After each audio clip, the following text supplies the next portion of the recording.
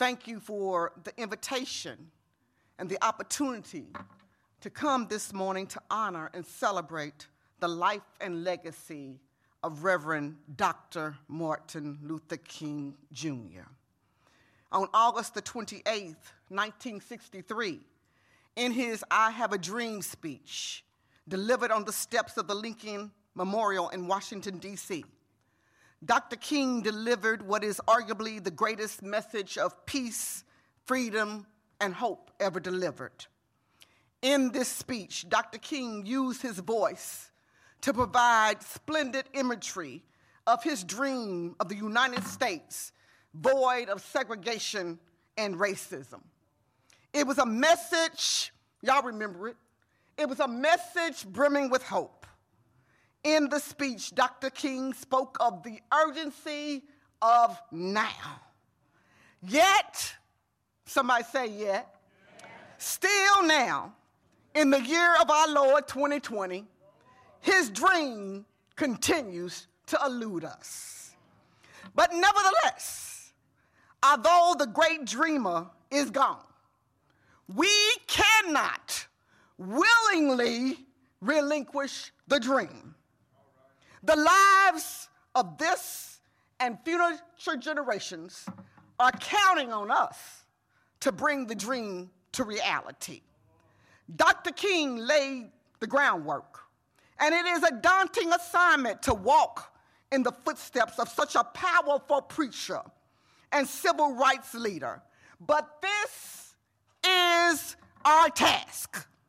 Dr. King was not just a dreamer.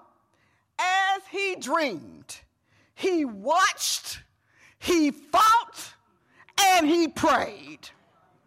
So today, brothers and sisters, ladies and gentlemen, like any good preacher, I got a message for you today. This is a call to action. This is, I don't care how early in the morning it is, this is a call to watch. I said fight and don't forget to pray, just like Dr. King. Amen? Because he was not only a civil rights leader, but a prolific preacher. I am certain that Reverend Dr. King was guided by the book of Proverbs, chapter 31, verses 8 and 9. The New International Version says, "Speak up for those who cannot speak for themselves, for the rights of all those who are destitute. Speak up and judge fairly. Defend the rights of the poor and needy." King Leon's mother gave him this inspired direction because her heart's desire was that her son be the best king possible. As a great mother, she taught him to use his throne to uphold justice and to deliver the oppressed. She taught him to use his power to help others. As a king, he is to speak up for the less privileged. He is to judge fairly. He is to defend the one that needs to be defended. So I call on you this morning to watch, fight, and pray. We must be more vigilant than ever. If we have hope of living the dream as Reverend Dr. King saw it in his mountaintop experience, it is imperative that we examine laws and policies, that we reach and watch for how structural and institutional racism continues, I said it continues, to exclude and oppress and marginalize. We must not only watch, but we better get ready to do some real fighting. We must fight. We must fight against, and I said, and fight against complacency. We must fight against apathy.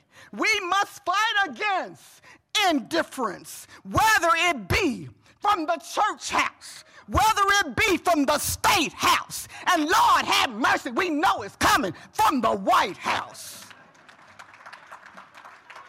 We must continue the fight.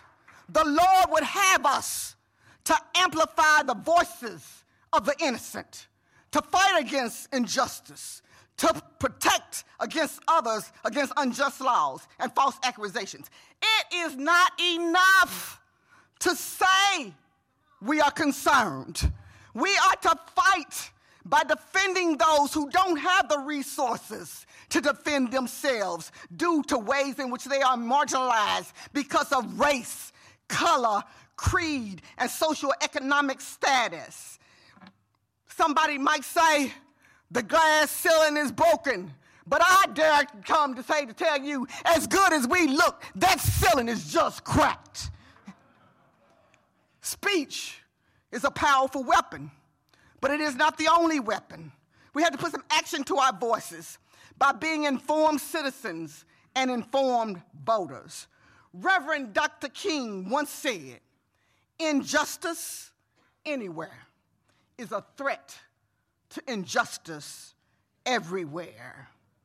The Gospel of Luke, chapter 12 and 48 says, verse 48 says, to whom much is given, much will be required.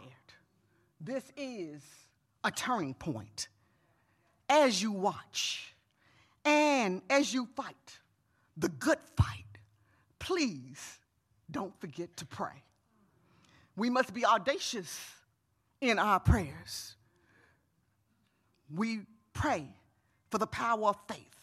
We must pray with expectancy that as we watch, as we fight and pray, that God will bring Dr. King's dream to reality. There was a song that I remember singing in the old church. It said, we are soldiers in the army. We have to fight, although we have to cry. We got to hold up the blood-stained banner. We got to hold it up until we die. Reverend Dr. King's work and sacrifice, it was not in vain.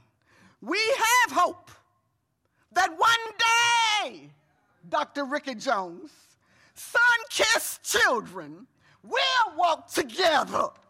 Reverend Dr. King also said that we must accept finite disappointment, but never, I said never, I said never, I said never, never lose infinite hope. We have this hope. So it is my prayer on this day that we will watch, we will fight, and then we're not going to forget to pray. That is the word. God bless you.